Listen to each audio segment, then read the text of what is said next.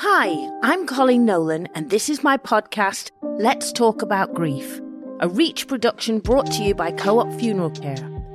Over the 5 episodes, I'll be using this platform to chat to my special guests about their very own personal experiences of death, grief, and the ways in which they've chosen to remember their loved ones. Each week we'll touch on a different theme, from losing a parent, sibling, or spouse to dealing with grief in lockdown. We'll uncover how many guests handled the initial blow of losing a loved one, how and where they found support, and the coping mechanisms they continue to rely on to get them through the toughest of times.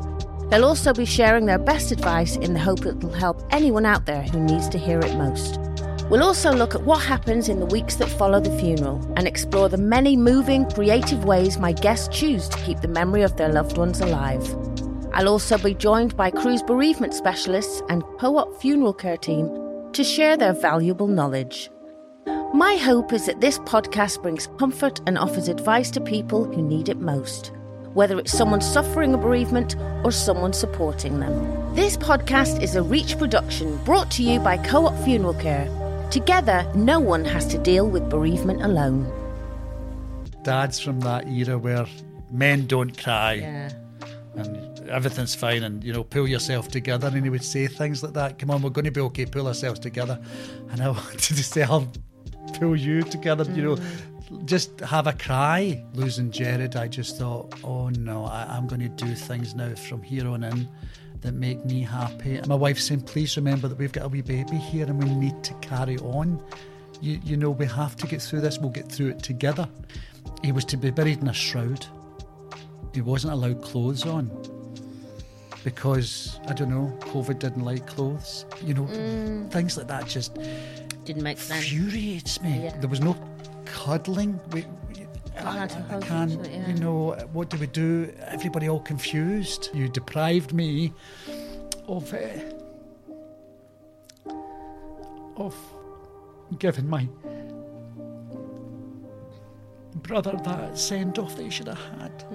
And what I would say to anyone would be, talk. Because I wasn't talking, I was keeping everything in. I was crying in my towel.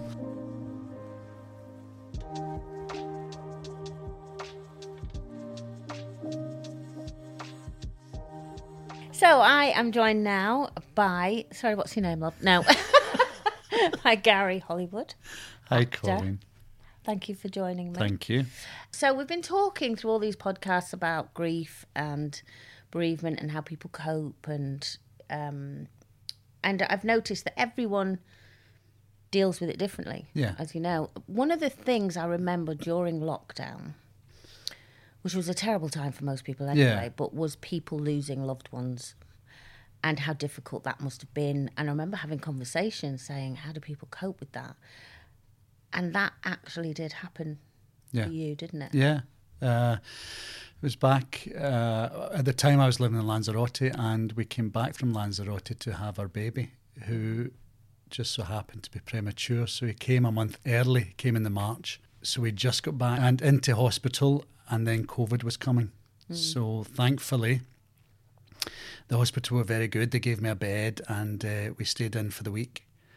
And then they wanted us out because the wards were going to be turning into COVID wards. Mm-hmm. And we got out. Ollie was doing fine, and we were staying at Mum and Dad's at the time. So that was around about the 12th of March. And we thought, okay, we'll have a week or so staying at Mum and Dad's, and that sounded all good.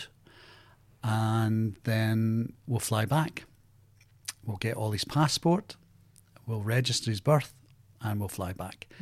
COVID changed that, and 6 months later, staying at my Mum and Dad's with a newborn. Oh, love Mum and Dad dearly. We all love our parents, but living with them. Yeah. Well, they probably felt the same. They did at the end. Yeah. Yeah, they did at the end. And of course, initially it felt like a wee holiday. Oh, this is fun. We'll have a wee bottle of wine Friday night. Yeah. Ollie's coming on great, and the new grandchild's here.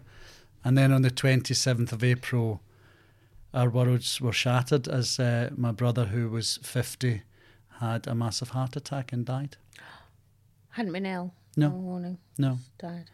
And he was complaining. He died on the early hours of the Monday of the 27th, but on the Friday he'd been complaining he wasn't feeling great.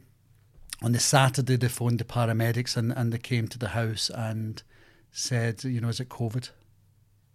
And he said, no, I'm fine. It's just I've got pains, etc. But they told him to take some paracetamol and stay away from the telly, as telly was making everyone anxious with COVID. Oh, of course. So treating it like an anxiety attack almost. And then he was admitted early hours of Monday morning and died at the back of 5 on the 27th. So that just shook us all. And because we were in lockdown, in lockdown then. So it was just all beginning. So were you allowed to go? Not allowed to go and see him? No, so we weren't allowed in the hospital. He died, and we got the phone call, and I got my brother. I've got 4 brothers, Gerard included. So my brother Stephen had phoned me, and he said, "You're going to have to wake Mum and Dad up and tell them that Gerard has passed." And I thought, oh Christ! And when the phone went, my wife had woken. We've got the baby in her room, and I said, Gerard's died.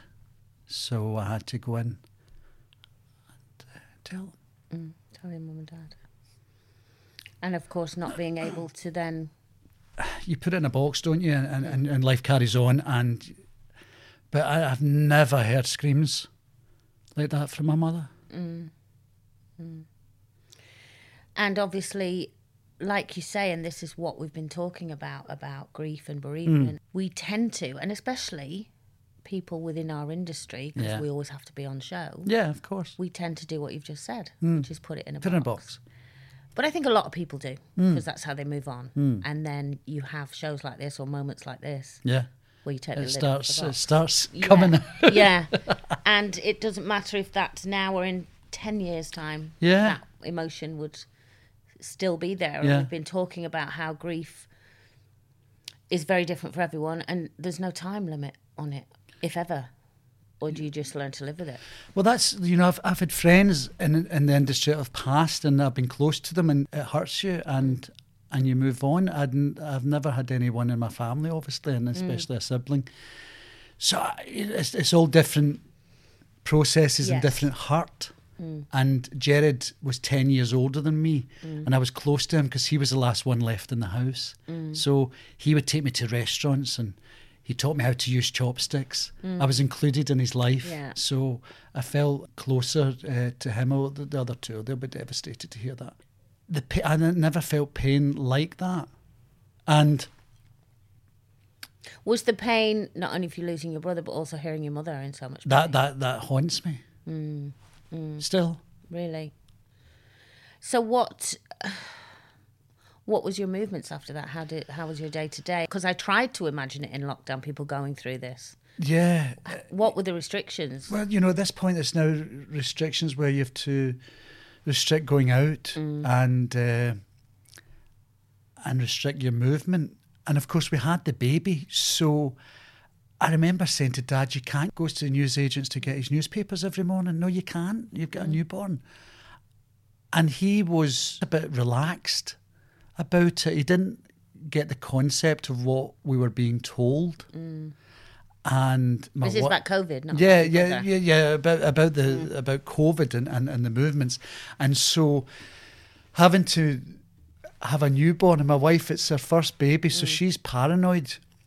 Don't go out, don't go to the shops, let's all stay in, as well as dealing with the death of my brother, his son, and no one been able to come to the house. Everything's been done by phone. And you couldn't go and see him? No, not at this point. We couldn't go, we were Catholics, so we couldn't have a proper service. We couldn't have the purvey, as they say, where we all share our memories and have a good drink. Like a celebration. Of his life. That was all taken away. And my cousin's man worked for the Co-op funeral office in Glasgow. And he said, you're restricted in coming to view the body. It's certain hours, but only 2 at a time. I wanted to go in with my mum and dad. And my brothers. Yeah. and experience it all together and support one another. But thankfully, we did get to see him. Another thing that wound me up was he was to be buried in a shroud. He wasn't allowed clothes on because, I don't know, COVID didn't like clothes. You know, things like that just didn't make sense. Infuriates me. Yeah. So his shroud, that was fine, and the funeral department obviously looked after him and his hair, because he always loved his hair. So that was fine. And then there was no service, so it was straight to the grave. And my dad's from a family of 18, and there's so many of them. It's cousins and cousins and cousins. And of course, this restriction. What was it? Was it Well, they were saying, at this point they were saying 10. 10. And no funeral cars. So we were all to go in our own cars. That's absolutely fine. But then we're outside. What is the problem with having as many as we like? Because we're outside.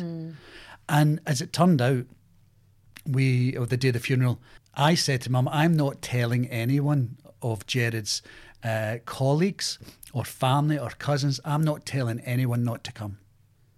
And that's that. And we'll deal with it. And there was over 100 at this graveside, all scattered around. Yeah, socially distant. Socially doing as we're told. I remember the grounds lady saying to the funeral director at the time that, I could stop this. There's too many. And he said that this is their family. There's a couple of his colleagues, but this is their family. This is a big family. So I would advise you not to stop this. And to be honest with you, I think if she had, then there would have been a war. Yeah. There really would have been a war. So while you're going through the awful shock of the death of your brother and the grief, you're dealing with anger as well, a lot of anger. Yeah, there's anger building up because there's all these restrictions and rules being put in place that just didn't make sense to us, to anyone. So there was all that going on, just so much emotion.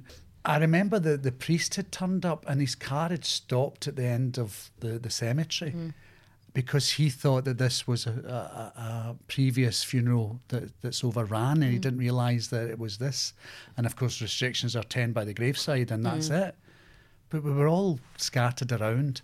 Anyway, he was told, no, this is the funeral and let's just get on with it because nobody's moving. And did he? And he did, thankfully.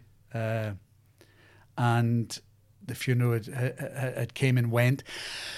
Another thing that was it. There was no cuddling. I can't, what do we do? Everybody all confused. Has that affected you? Has that affected you still to this day? I think it lingers because of not being able to do that, not being able to thank people, no purvey, not being able, as we all know, that we go back to an establishment, a hotel, a pub, whatever, we have a laugh, we get rat-arsed, we party, we celebrate his life. We couldn't have that. To me, there was no closure, and that's what I plan on doing. I was going to say you're going to do. Oh, yeah. Organising a little memorial night for his colleagues and friends and cousins and family to come together. I think for me, some sort of closure, because that still bugs me. Yeah, I can tell. Yeah, that still bugs me that we couldn't celebrate his life. Yeah. And of course, then I suppose when it came out later on that those restrictions weren't being upheld by the people that set them. Yeah, that anger must have come out. Oh tenfold. God, I understand it completely. I think I remember going on Twitter or something after all that and just ranting, that you deprived me of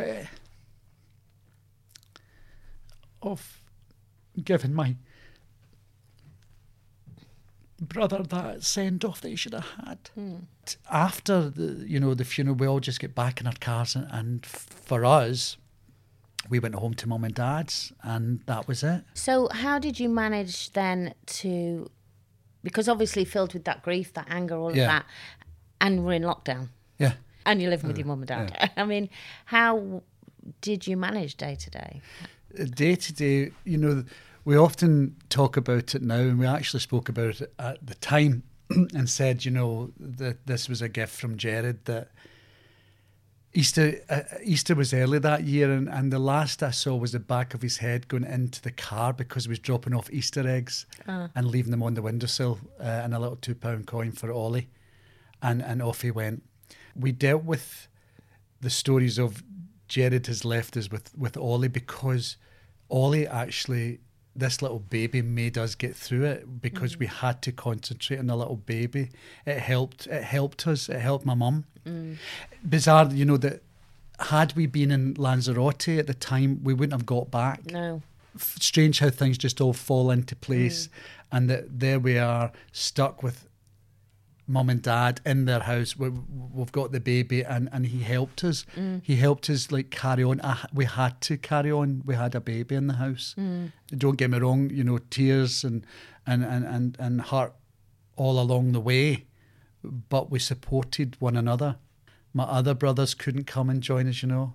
They weren't allowed. Have they got families? Yeah. And they got their own families. They've got their own families. And then, of course, Gerard's widow at this point with her two, a son, a girl and a boy. My mum wanting to see her grandchildren, to support them and hug them and support them with the death of their dad. And we couldn't do any of that. So it's just so bizarre how it all worked out. But the wee man helped us. Yeah, of He course, really did. Because you have to for him, if no one else. We had to. I felt so sorry for my wife, because our firstborn, we're stuck in a house and everyone's grieving, and that she wanted, you know, to a point celebrate the birth of our wee baby, and as did I, and we did. We did. But it was just strange that what was supposed to be a real happy time was, but also sad, and having to just deal with all emotions. You know, I used to go into the bathroom and have a bath and cry into a towel and get it all out, and then get ready and go, oh, I'm fine now, and support mum and dad, and oh, Sherlan, isn't this wonderful? We've got wee Ollie, and he's going to be okay. So you felt you had to be strong for everyone? Yeah, because I was the only son in the house at this point now. Do you think a lot of people do that, especially males? They feel that they have to be the strong one.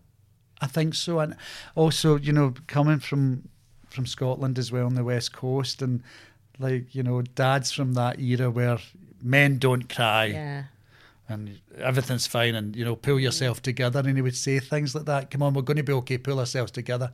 And I wanted to say, I'll pull you together. You know, just have a cry. But he's from that era, isn't he?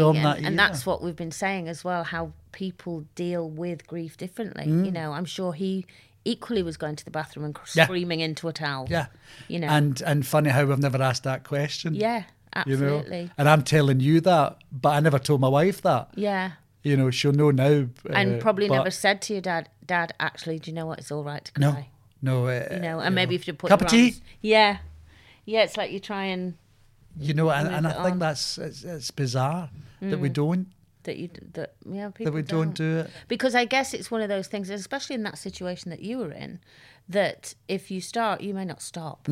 You know, so somebody's got to, you know, keep it all together. Keep it together, and I suppose with having so much time that no one was leaving to go to work or to leave the country or whatever, that we got through it as well by memories. And, you know, my mama would say, oh, remember that time with Gerard, and we did a lot of that. Yeah. And that was good. Which was a nice way of celebrating him actually all together in a very time. private moment, you know. So, you know, that helped us. If anything, you know, good of COVID was to come, was having the time that we were all together and being able to do that. Ollie was premature in the March. Gerard died in the April. My wife's gran died in the June. And I was to start filming Mrs. Brown's Christmas specials in October. And so I found myself, in the meantime, we get back to Lanzarote. We leave in July. Again, funny enough, we were still in the country for Sherlan's gran. I thought, God, are we ever going to get home? Are we ever going to get back? I want us just to be a family, a unit. I want, at this point, everybody needs a break from one another. You know. Do you think that's important when you're going through situations like that? Yeah. To have a break. I think. I guess from the intensity of so much. It was just, bizarre, I suppose, in normal circumstances that you all celebrate the life of the person that's passed, and then everyone goes to their own home environment. We didn't have that.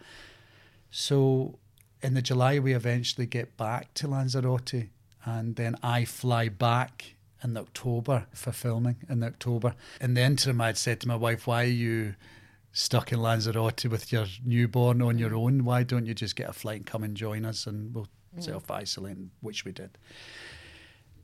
But when you say, does it change, and you reevaluate life differently, when I got that phone call, I just thought, no, you're not getting to do this to me. I was hearing the understanding that it was the 2 eps. Now it's 1. And so therefore, I just had the strength to say, no, enough's. Everyone thinks, oh, God, it's been out there that everyone thinks, oh, Gary just immediately left and had some sort of dramatic strop. Well, I'm known in the business. I've never had a strop in my life. But I'd had enough. I've been, there was things leading to this in the past that both of us know about. Well, after what you've just been through as well. Life the is too short. Sometimes it takes something so tragic to make you realise life is too short. And some things aren't as important as you thought they were. No, I thought, isolating again. Now this has all changed and I'm stuck here, and I've been dealing with a couple of things over the years within the company, and I just thought, no, enough's enough. And so I made that decision. And was it a scary decision to make as well? To be honest with you, Colleen, I didn't even look at it that, as it being scary. But what about people? Were they going, oh, you're making this because you're grieving? Everybody. Oh, yeah, there was phone calls coming fast and furious to say, what are you doing? Let's think about this. I thought, no, it's time. As I say, I will never, ever take away that I had a fantastic 20 years and we've all had our ups and downs, and within us all with marriages and divorces and children. I'll always respect that. But it just came to a point that the final straw. And I think that everything that had happened prior in that year and with Gerard, it gave me the strength to go, life is too short. So you're not happy with this, it's time to move on. Again, you're leaving a good earner. But I thought, good earner or your mental health, and I thought, no, it's time to go. Did you discuss that with your wife? No. I'd taken this call in the garden, and I'd walk back in to say, we can go home whenever we like. And everyone just said, what have you done? And I thought, no, for me, you just knew it was everybody was in shock. My wife, there was things that in the past, and she knew that, one more button pressed on him, and that'll be it. And that was the final button. And do you think you got the strength from the loss of your lovely brother? Was it that gave you the strength? Yeah, I think it was. Because nothing could be worse than that. No, I think it was just, as you say, you just reevaluated everything, and I did so during COVID and being in that house, and then flying back to Lanzarote, and then coming back to Glasgow, and the understanding of everything. I just thought, no, that's it. So yeah, I think that the time it gave me time to think. And then losing Gerard, I just thought, oh no, I'm going to do things now from here on in that make me happy, and he gave me that. His passing gave me that. Yeah. Because there was Gerard, the most gentle man that I know, had left his family, and it was my time to change paths. So was he married with children as well? Yes. And how were they? Was it was it important for you to really support them as well? Or? Yeah, they're doing good, and we had to be there for them. We were talking before in past episodes about the different forms of grief and what some people want and some people need. Like, sometimes people don't know how to act around somebody that's just lost. Yeah, I somebody. know. And How did you find that? I found that with losing friends in the past. You know, it's like, what do you say? And because sorry doesn't seem enough. Well, I always think... No, a friend of mine used to say, if someone else says to me, I'm sorry for your loss, you know, and I thought, yeah, that's true. Like, it's sorry for your loss, because you don't know what we're all going through. No. Everybody deals with things differently. And so we didn't so much as say sorry for a loss. It's happened. We can't change it. But what did it mean a lot to you when people did come up and say something? Oh God, yeah, but yeah, very much. And then there's another side that my dad would say, "Oh, don't cuddle me," because it would set him off, or you know. And I would say, "Yeah, thank you," and then go as they're coming for the cuddle, and you think, Please "Oh, don't. here I'm going to go again." But yeah, of course, you were thankful. And thankful that it was well thought of. On that day, you know, there's a lot of his colleagues that came and did their own thing. And since he'd worked with this company for 30 odd years, and since they've put a lovely memorial bench in the grounds of the factory. And then we have done the same. And I often say to him, God, Gerard, you got more memorial benches than the Lord Provost of Glasgow. But again, doing things like that, because I said to my mum, let's do a memorial bench. Oh, Gerard was so laid back and you know, didn't like anything big with him. He had, let's have balloons and streamers. And out there, but Gerard was, he's so humble. And I said, no, let's do a memorial bench. But what do you want a memorial bench for? I said, trust me, when you go to visit the graveside, you'll also have this lovely bench that you can sit and you know. And of course, I still have a laugh with them and say, you know, one day we're going to go to the off license, we're going to get a few bottles of wine and we're going to sit on that bench. Gary, you cannot do that. But because Gerard would be mortified to get up the road. He didn't like any fuss. But so I'm glad we did that as well. Again, tapping into little things that will help. Yes. Will help, you know, discussing and having his memory. I go to the graveside now. Mum and Dad talk about, we'll just do, just burn me, you know, let's just, I'll just go and ask. She's like, no, you can't do that. We need to, you need to be buried because, you know, but you're in spirit. I don't, I know, but it helps. It helps. And it helps them. I'm watching them now, taking them with flowers. She makes a wee Sunday, you know, you would talk about what rituals do you do in their memories, you know, a wee Sunday. My job now is we'll go and pick them up and we go and we visit Gerard, we take the old flowers, we lay the new, we sit in that memorial bench, we go for lunch, we talk about Gerard, we drop them home, and the new week comes and we carry on with what brings. Yeah. But it's funny how that's become that little... and ritual. And Gerard also would phone Mum at 8:30 every morning when he got into his office. And for some reason, don't ask me why, it's just worked this way that I now phone at 8:30. Well, I guess that, you know, is kind of the way I interpret it, is even subconsciously you are making sure that's one more thing she doesn't miss every day. So you're filling that role for your mum, you know.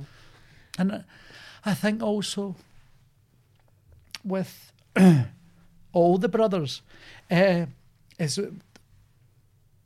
everyone's stepped up to the mark now. My eldest brother phones more. Stephen, me. Yeah. You know. But you do.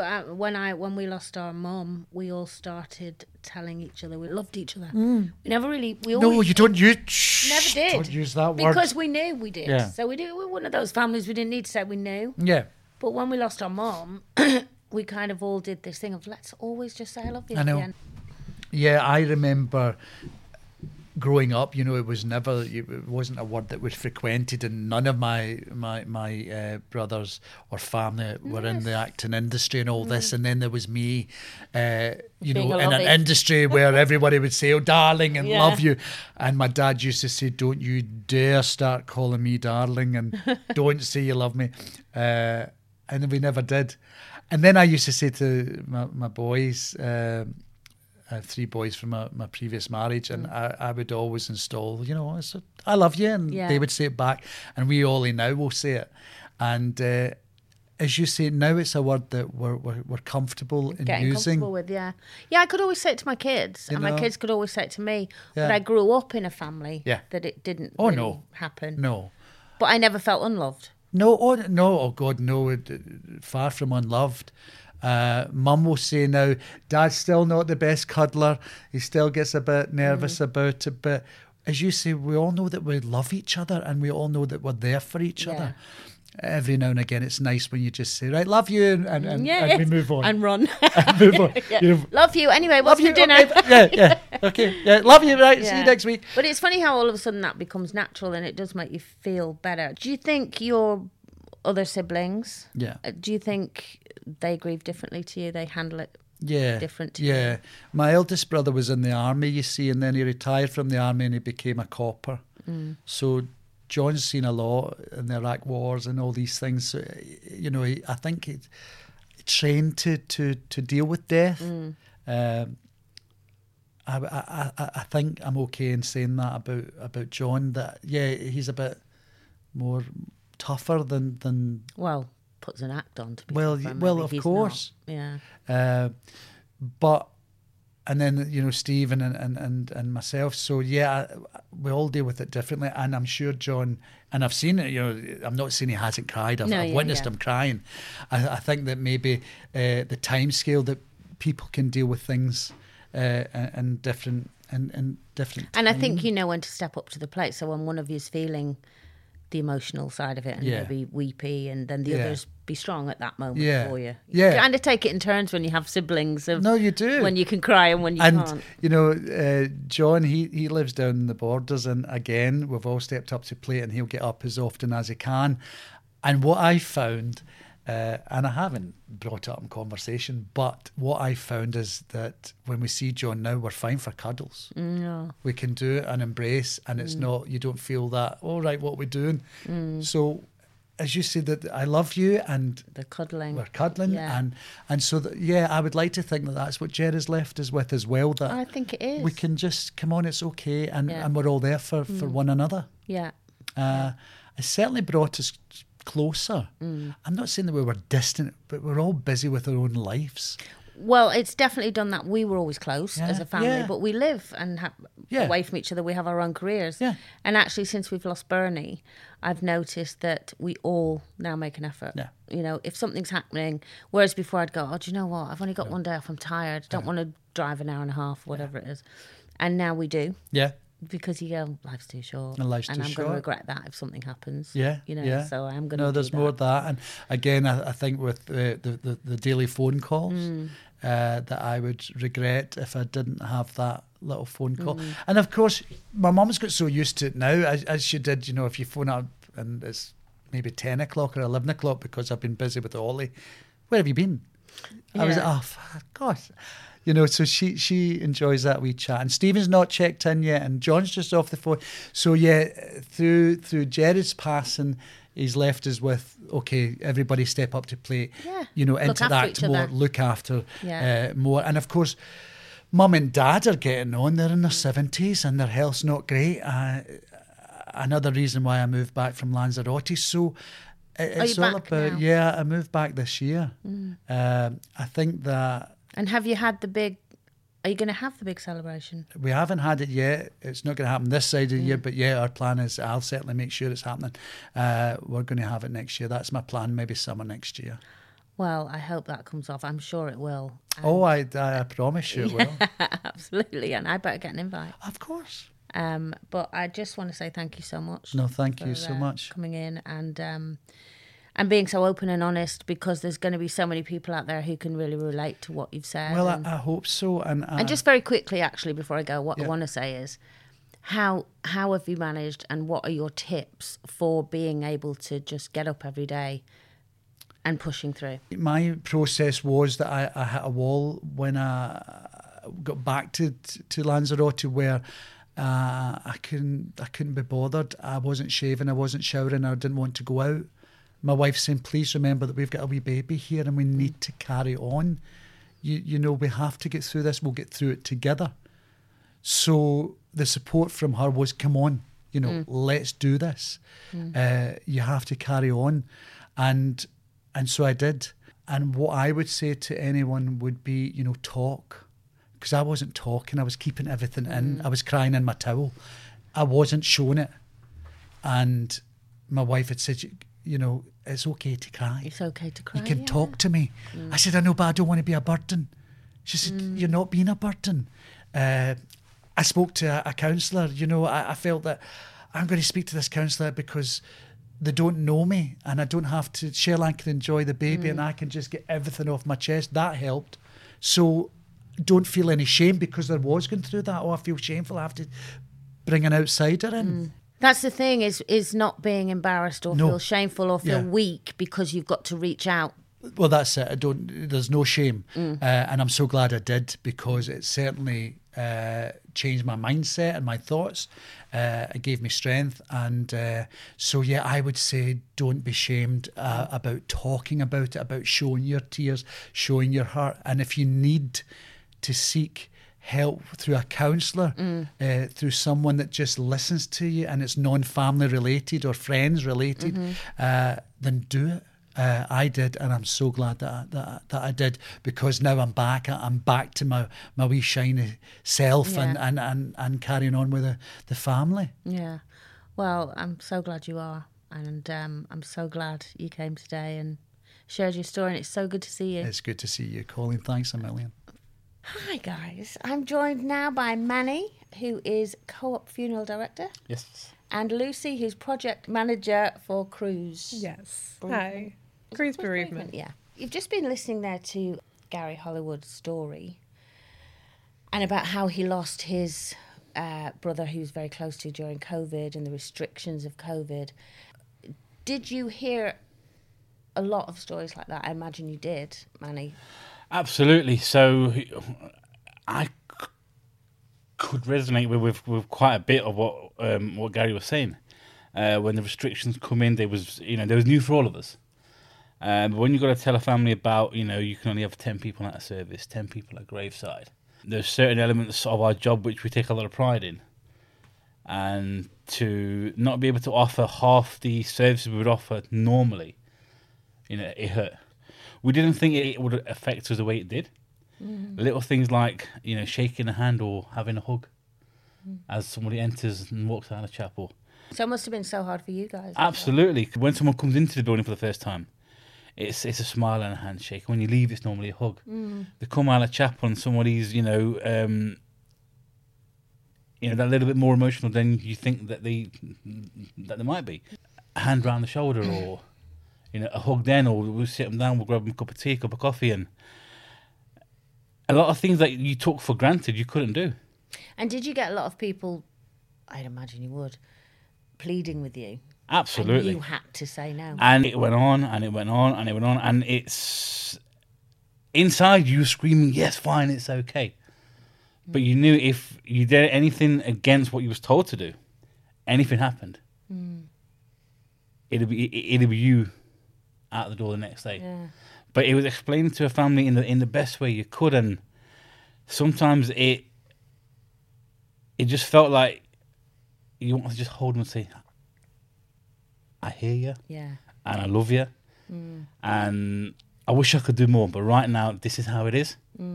But again, it's just a case of just slowly letting them understand that this is the way it is, just temporarily. Yeah. So Lucy, how important is it? Because again, you lost your dad in lockdown. Yeah. How important listening to Gary do you think it is for him to have that celebration? Because I think that he's not had it yet, and it seems to be still really affecting. Yeah, absolutely. Really resonated with Gary, like through my own experience, but also through the stories of many people that we meet through Cruise. And the reality is there wasn't that closure for so many people. People didn't have the send-off that they deserved. Lots of families didn't get to celebrate their lives in the way that we would naturally. And, death is really hard to manage at any time, but when all of those normal rituals get taken away from you and you really don't have any options, it does become really, really difficult to kind of feel like you have that closure and that you've done them justice. And very difficult to even start the grieving process, I guess, because you haven't had that proper goodbye, really.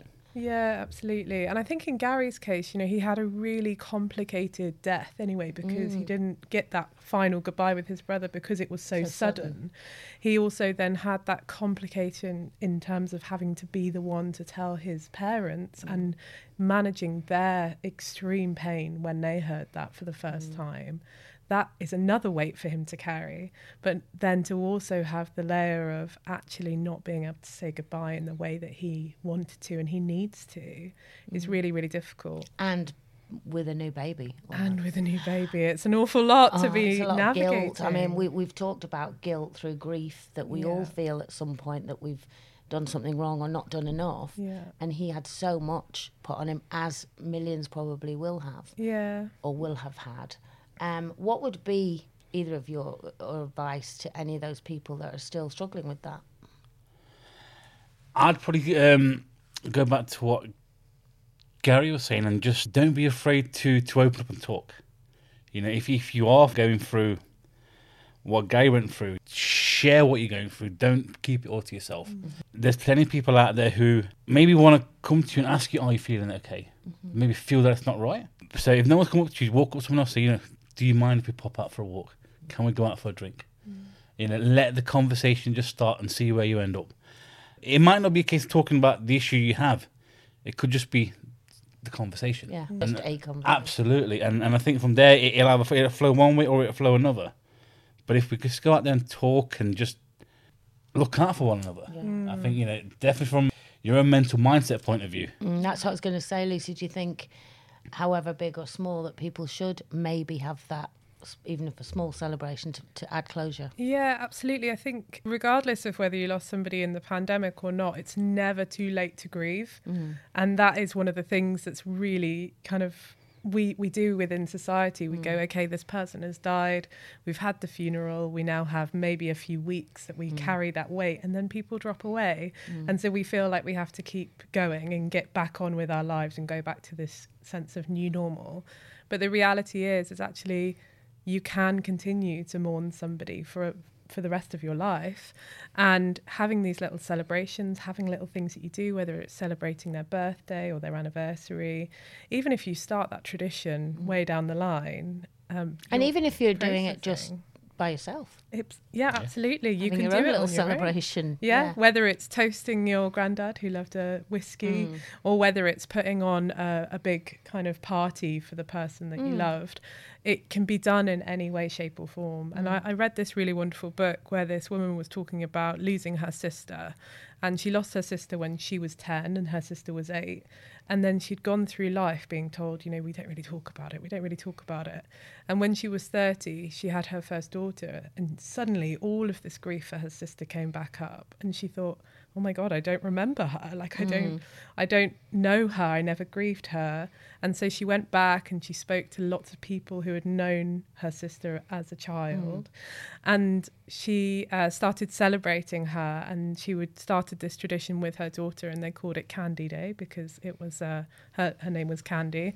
And she'd take her daughter to the shops and she would let her choose any candy that she wanted. And on her birthday every year, she then became part of her traditions again. And that was 20 years after she'd lost her, but she was able to suddenly take control of that grief. And it was a really powerful story for me. It really stuck with me, and it was a really good reminder that grief doesn't go away, and it's okay if you can't tap into it straight away, even if it's 5-10 years down the line. You know, it's really valuable to be able to just, you know, make that space and actually let it back in.